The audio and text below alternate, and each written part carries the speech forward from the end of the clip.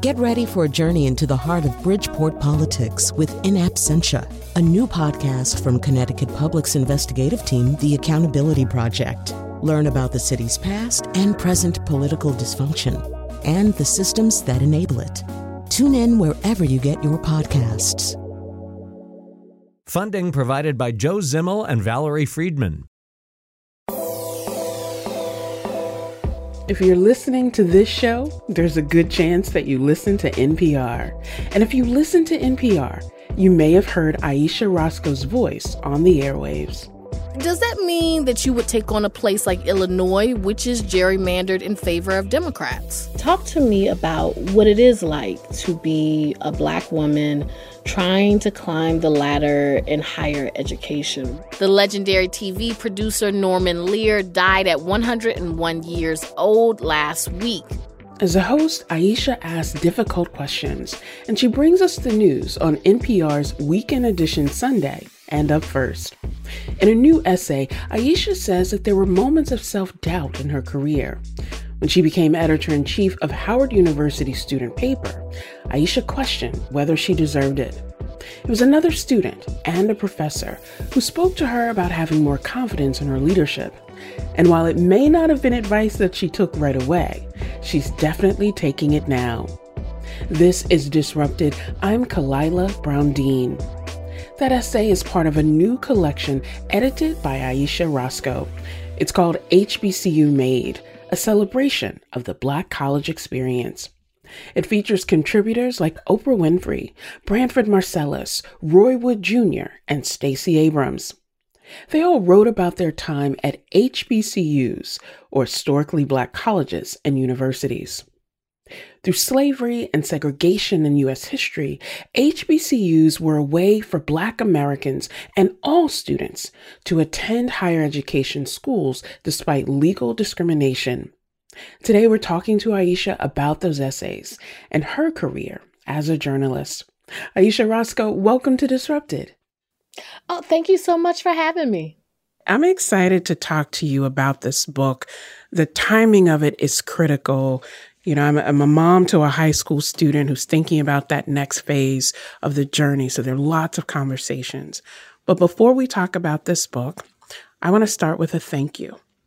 As I was getting ready to go to church yesterday, I'm listening to an interview that you did talking about the experiences of Black women in higher education.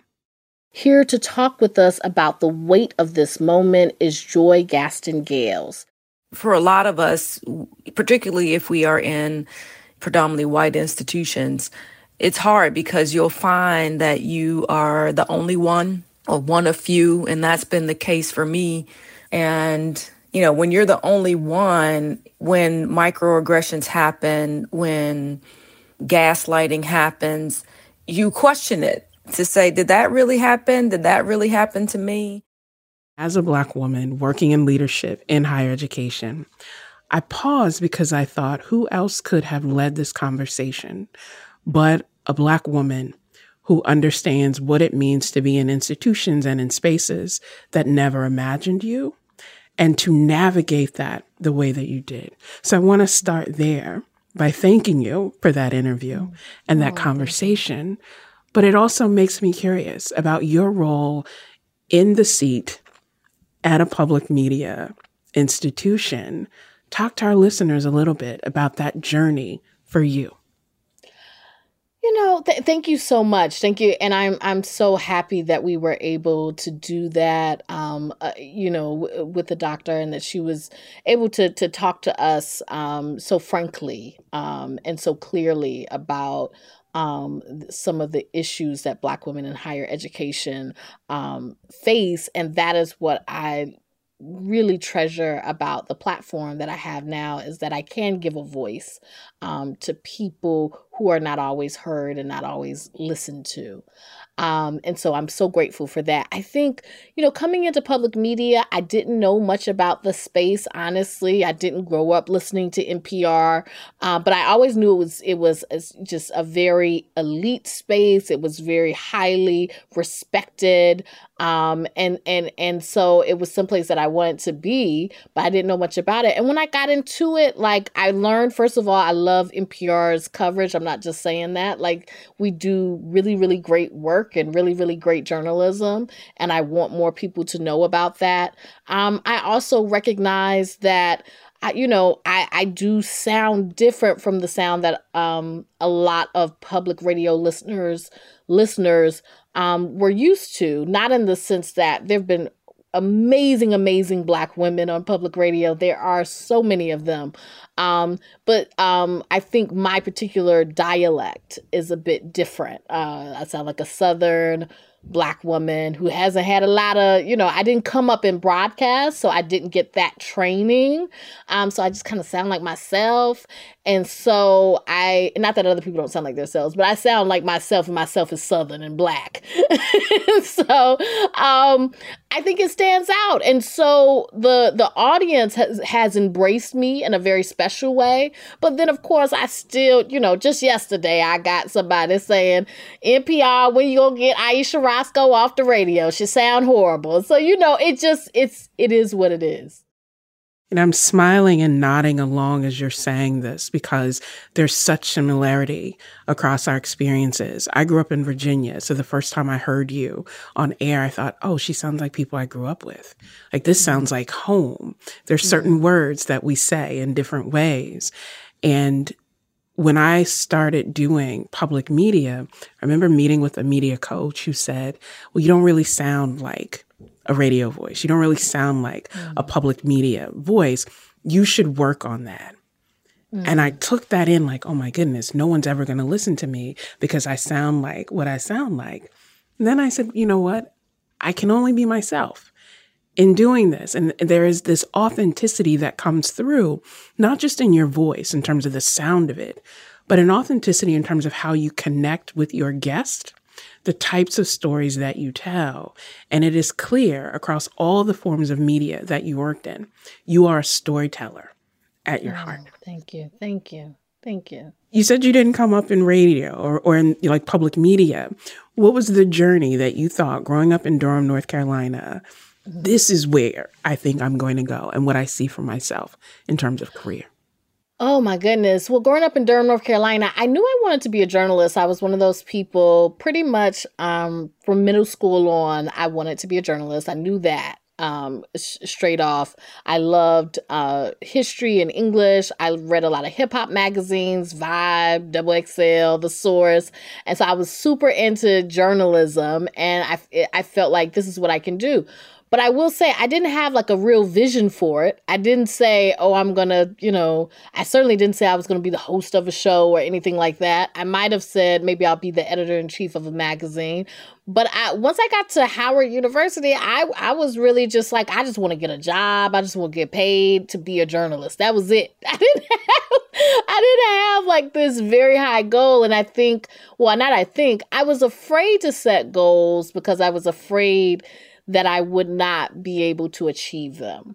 And so I think in many ways, I thank God that the vision that I feel like, the Lord had for me was so much bigger than what I had for myself. And so I thank God that I didn't stick with just my vision, because my vision was very small. And my life has taken me on a journey that's much bigger than I ever could have imagined. So hearing you say that and thinking about what you've achieved, you have been in conversation with presidents and heads of state. You have been in the White House as a journalist. You have asked tough questions of people that I imagine you never imagined you would be across from. And now you are in a situation where they have to respond to you. So it's amazing how the things that come into our life are so much bigger than what we can dream and imagine.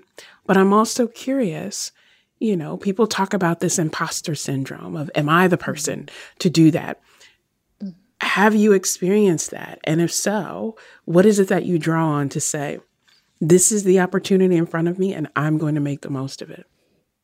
Oh, I dealt with it so much. I mean, it was my identity for a long time. It was just imposter. I don't belong here. I shouldn't be here. I, think every day I'm going to be fired. I'm not going to make it. And so I think it took a lot of time. It also took, I think for a long time, I would look at myself and say, well, I'm not this type of journalist. I'm not this type of reporter. I can't do what this person does. And I couldn't see the value of what I brought to the table. And I really feel like, when I came to NPR, and started doing this work that I'm doing now and was really able to develop my own voice. And then to see that my voice and my questions and that it mattered and that what I was bringing to the table mattered.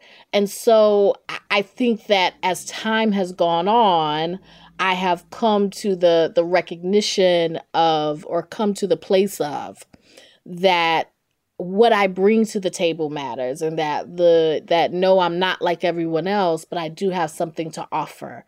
That, my unique story and my unique, the way that I present myself, the way that I look at the world, the way that I can't think quickly on my feet and all these things, and that is worthwhile.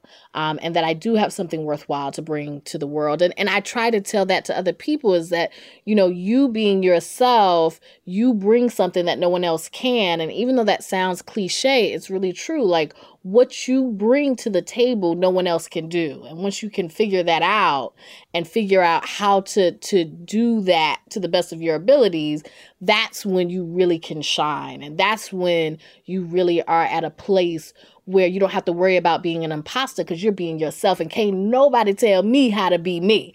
Can't nobody be me better than me. So, I think that's when you can get to the place. But I still have it. I still have lots of doubts at times. I do, but I'm much better than I was. You're listening to our interview with NPR host Ayesha Rascoe. Coming up, she'll talk about her decision to edit this new book of essays. It's a testimony. It's a testament that people can say in their own words, how HBCUs have made the world a better place by helping helping people, both the big names and the names you don't know, to really find the best of themselves, to become the best of themselves, and then to put that out in the world. This is Disrupted. Stay with us.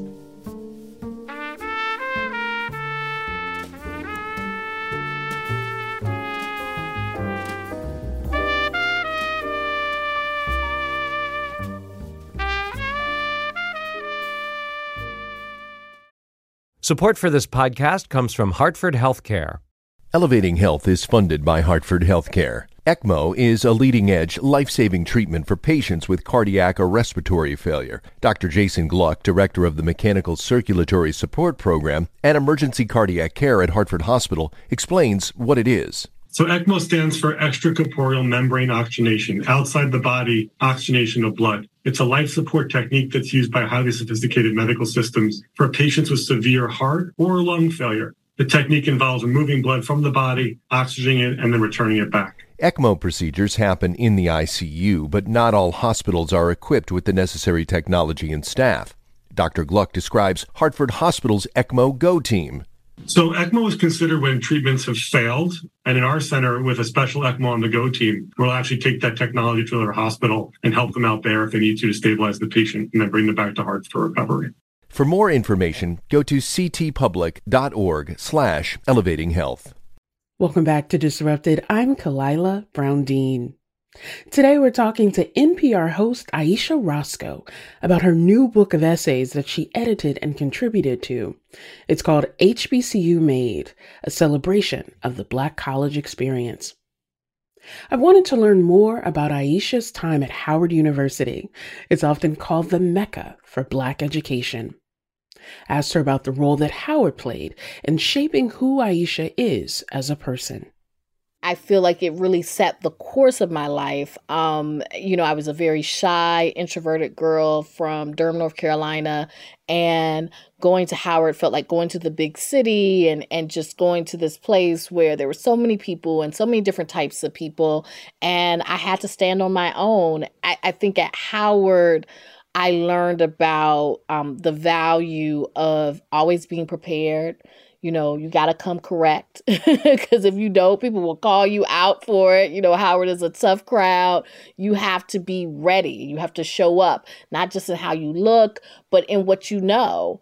And you have to know that you know. And so I got that really instilled in me in Howard. And I feel like the seeds that were planted at Howard, you can see the fruit of them in much of the work that I do, and the way that I am, and just this development of my voice and knowing that my voice matters. I remember the first time I went to an event at Howard, and I just stopped and just took it all in, because it was literally the diaspora in front of me of people from Eritrea and people from Dominica and people from Jackson, Mississippi, all together figuring out for themselves, not just who they were, but as a community, what did that look like and feel like, and holding people together and doing that. And that leads us to this book that you have edited, HBCU Made. You open by saying that when people asked you where you wanted to go to college, you would say, out of state. Why out of state? And I asked that question too, because there's some amazing HBCUs in North Carolina, in addition to other schools. Yes. But why out of state? I wanted to get away. And yeah, there are a lot of great HBCUs in North Carolina. My mother went to Winston-Salem State. My sister went to Winston-Salem State. My brother went to Shaw. I have so many family connections to HBCUs. And so I knew that path was there, but I wanted to get away and really to discover who I was, right?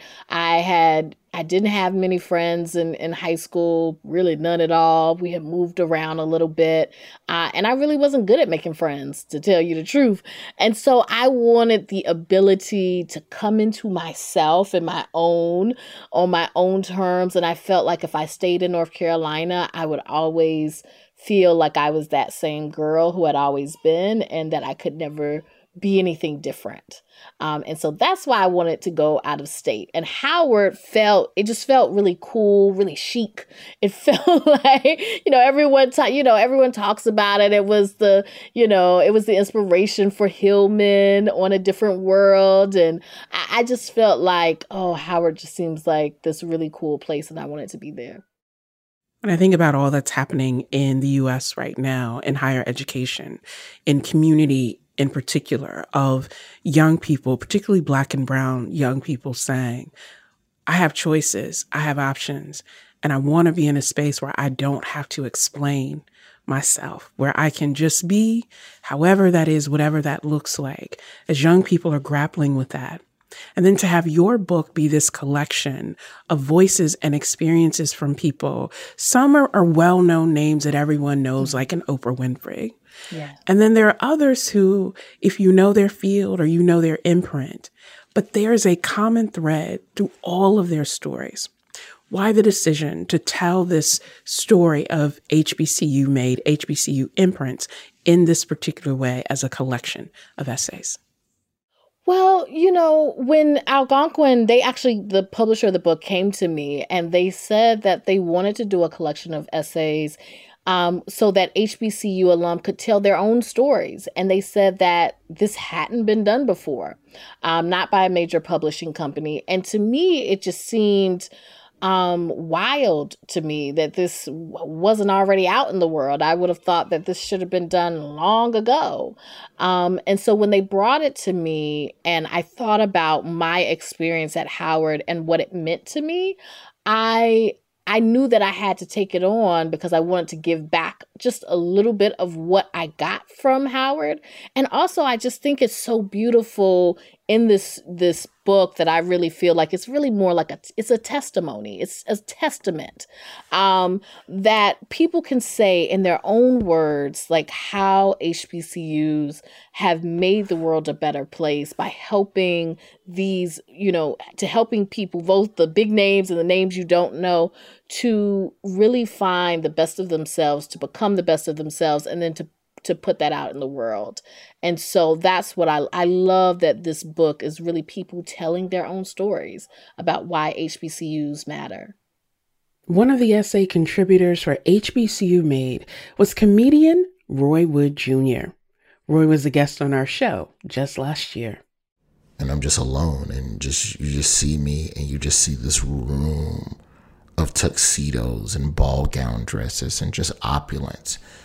And I'm just sitting there just like, I don't smoke, but I imagine that's when a smoker pulls out a cigarette. And it's like, I did it. Love it or hate it, I did it. In Roy's essay, he talks about being suspended from college for stealing jeans. He goes on to say that it was that school, Florida A&M University, that, quote, saw me for the man I could become instead of the man I was at the time, end quote. That theme of redemption shows up in many of the essays in this book. I asked Ayesha what that theme means to us as a country, especially in this moment. You use the word redemption, and that's exactly the word that I would use. That's a theme that I feel like came up so often in the book. And I think Roy Wood Jr.'s story is such a perfect example of that. He got in trouble with the law, and he's frank about that. And yet he got that second chance. And now we have Roy Wood Jr., at the White House Correspondents' Dinner and doing such get at the Emmys, winning an Emmy. And so you see how I think that you see over and over again. And there's another story, Marquise Brown, who went to Hampton, who's not as well known, but he's a digital marketer. And he talks about how he got in trouble in high school and didn't really apply himself. And he got to Hampton, but he got there and he had to take, remedial classes and you have a tutor. But he saw a Black mathematician was the one who was tutoring him. And seeing that and seeing someone tutoring him, a Black man, a mathematician, who's not judging him, who's not looking at him as like a failure to the race, that meant so much to him. And then he ended up graduating from Hampton with honors. So I think that there's a big piece of HBCUs is taking students who other institutions may not have seen the value in, but HBCUs can see a value and they can pour into them, as you said. And then so much is gained for the entire society from that. Coming up, more with Ayesha Rascoe. She'll talk about the pressures that she felt in high school during the years that she lived in Oxford, North Carolina.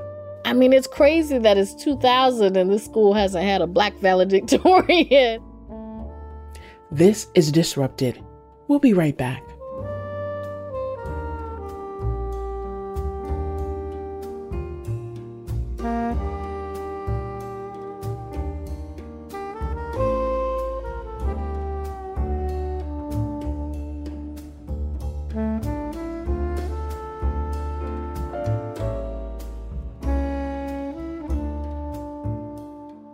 Welcome back to Disrupted. I'm Kalila Brown-Dean. This hour, we're talking with NPR host Ayesha Rascoe. She just edited and wrote the introduction to a collection of essays called HBCU Made, a celebration of the Black college experience. The book includes essays by people like Stacey Abrams, who graduated from Spelman College, and Oprah Winfrey, who graduated from Tennessee State University. I was living at my father's house. I was commuting from East Nashville every day. Then I'd get home and I'd work at my father's store. And on weekends, I'd be reading news at WVOL. I asked Ayesha about the variety of schools that are represented in the book and if including that diversity was intentional. Oh, Absolutely. I mean, there are about 100 HBCUs in this country. So there are a lot of them that are not Howard, that are not Morehouse, that are not these names that everyone knows. And I wanted to make sure that we shined a light on, say, a Talladega, on a Dillard, on a Morgan State, so that people can see that there are a lot of HBCUs out there that are worthy of support, that are worthy of donations. Like Spelman, I think just got $100 million, and that is incredible. But there are a lot of schools out there that are helping to shape the next generation of leaders. And so I was very intentional in wanting to make sure that we had both big and small schools represented in the book. You just used the word worthy. And it reminded me of this passage in the book where you write in your introductory essay, "At Howard, I didn't have to worry about trying to break into spaces that Black people had been shut out of." And you explained how not having to do that, by being viewed as worthy, allowed you to explore what you wanted to do and who you wanted to become. What was it about Howard that allowed for that journey of exploration that perhaps you wouldn't have had at another school?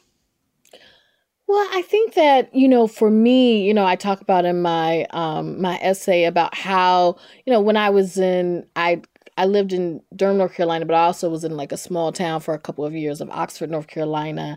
And so it was always, being in these classes honors classes where I was like one of the only Black people in the class, sometimes the only one. When I was number one in the school in Oxford, they had never had a Black valedictorian. It was a lot of pressure. And people, strangers, Black adults would come up to me and say, we're rooting for you. We're so proud of you. And that was awesome. But it was also a lot of pressure because, it's crazy that it's 2000 and this school hasn't had a Black valedictorian, and it's still, dealing with like the vestiges of segregation and Jim Crow.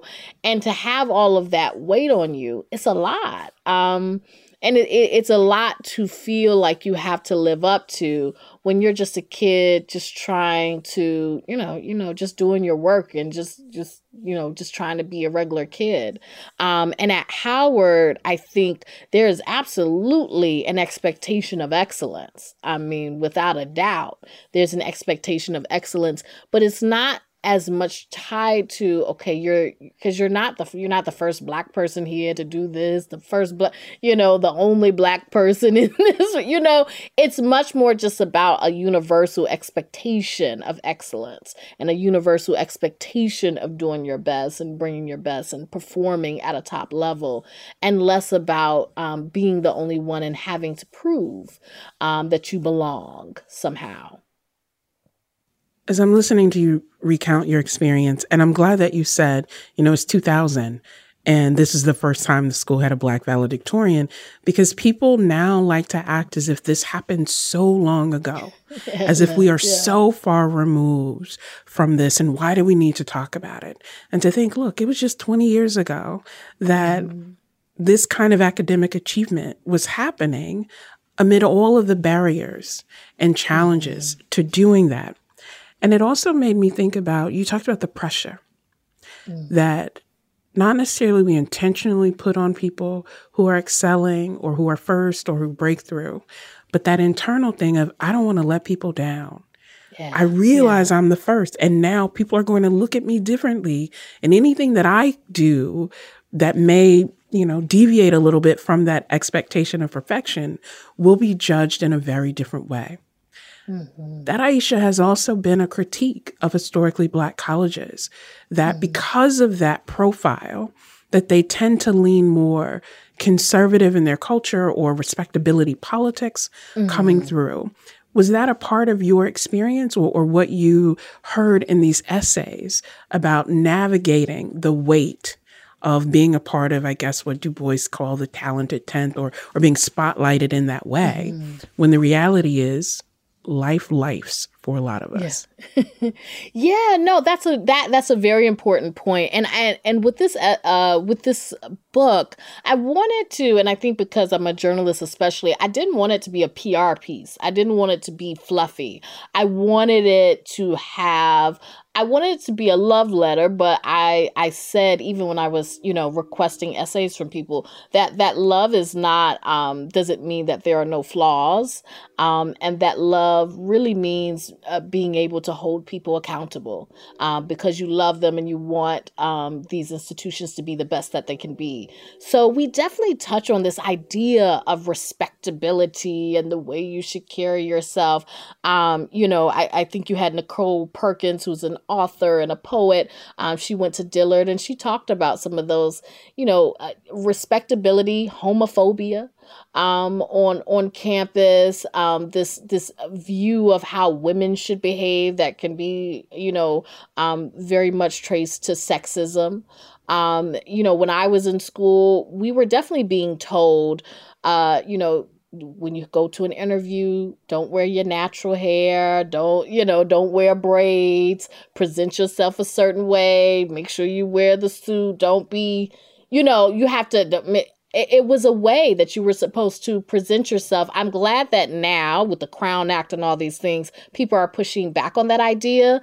And I think some of it, you can look at it and you can say they were telling you that it was necessary because in many ways it was, right? Like you have people that are coming up and they're saying, look, if you want a job, this is what you have to do. But I am glad that HBCUs can give people a voice to the point where younger generations can push back and say, no, the status quo is not good enough. And we're not going to be able to address our way out of oppression. And we're not going to be able to just straighten our hair out of oppression. And that we should be able to be our full and authentic selves, even in the workplace. So I think the work is always to be done. I think part of the beauty of HBCUs is that, a lot of them have very strong protest cultures just among the students. And the students are the ones who will push HBCUs to be everything that they can be. But they're not perfect by any means. And they have to be pushed. I appreciate you saying that. The ways that students at HBCUs historically, whether we're talking about in Greensboro, North Carolina, or Orangeburg, South Carolina, or Jackson, the ways that students have always interrogated the democratic ideal, have interrogated the failure to protect that most basic level of humanity and not allowed others to benefit from what they were struggling with. And you actually open the book with 2 quotes. I love that you open with a Drake quote. And, my team always jokes because I love pop culture and I feel like pop culture can help us understand politics in ways that, my lecture in class could never do. And you also open the book with another Howard alum, Toni Morrison. And that quote is the very serious function of racism is distraction. Yeah. Talk to us about that decision to open the book with that quote. Well, I think because I saw it throughout over and over in the essays, again and again, what you saw was people saying, look, by being at an HBCU, I didn't have that distraction of having to first prove that I'm a human, first prove that I'm capable of thought, first prove that I belong here, that I didn't somehow sneak through the back door. We live in a world where people will throw out words like woke, and now it's DEI, just because you are a Black person in a space. It's just like they see you. Oh, this woke. What does that mean? I'm just here. You're diversity, equity, and inclusion. Like I'm a Black person in a space. And they just automatically will question, well, why are you here? We're in ways that they would never question an all white panel. That they never get the question of, how did you get here? Why are y'all all white? What is going on? Like, was this, was this merit? How did all you white people merit getting here? It's never a question. But as soon as a Black person steps into a space, there is a question of merit. where's the merit here? Something's not right. Something's not adding up. And so you saw over and over again, and Stacey Abrams has a beautiful quote about how when she was at, Spelman, it allowed her, it was a place where she had the ability to see more of herself. And she said a dear friend said it was called Spelman a respite from a world that could never truly see her. And I think that that's why I say I started it out with that quote, because it is a distraction and it is hard to function. People do it every day, but it is a distraction. This book, this collection, is a love letter to HBCUs. And love is difficult. Love is complex, right? Yeah. Being in love and having love for is always this dance of where we go. But really, I read this collection as a love letter to Black people, to Black excellence, and to Black futures and Black possibility. And that's a lot, right? To capture for people who are often told that they are not worthy or capable of love. Yeah. When you think about releasing this book into the world, when this interview airs, the book would have already debuted. What is it that you hope that releasing that love into the universe, what do you hope that the book does for people who encounter it? I hope that this book, I hope that it brings joy and a sense of pride in Black people about these institutions, HBCUs, that came up, some before slavery, some during and after slavery, and really as a place to educate free Black people.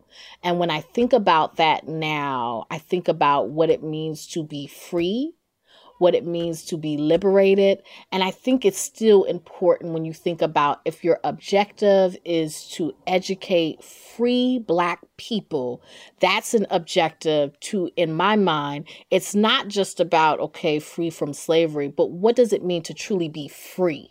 And I think that HBCUs are really an exploration of Black liberation and what that means. And so that's why there's still a push, right? That's why they still are worthy, because for Black freedom, that's something that we're still fighting for. We're still fighting to just say that we're human. We're still fighting to say that we're worthy to be seen in all of our different ways and cultures and shades, and that we do have culture and that all of these things. And we're also still fighting to say that as free people, we are worthy of respect, we are worthy of love, and that we have made the world a better place. And so that's what I hope that people get from it. I hope they learn about HBCUs. I hope they understand why they're important and why they're worthy of support and celebration and their importance to this world.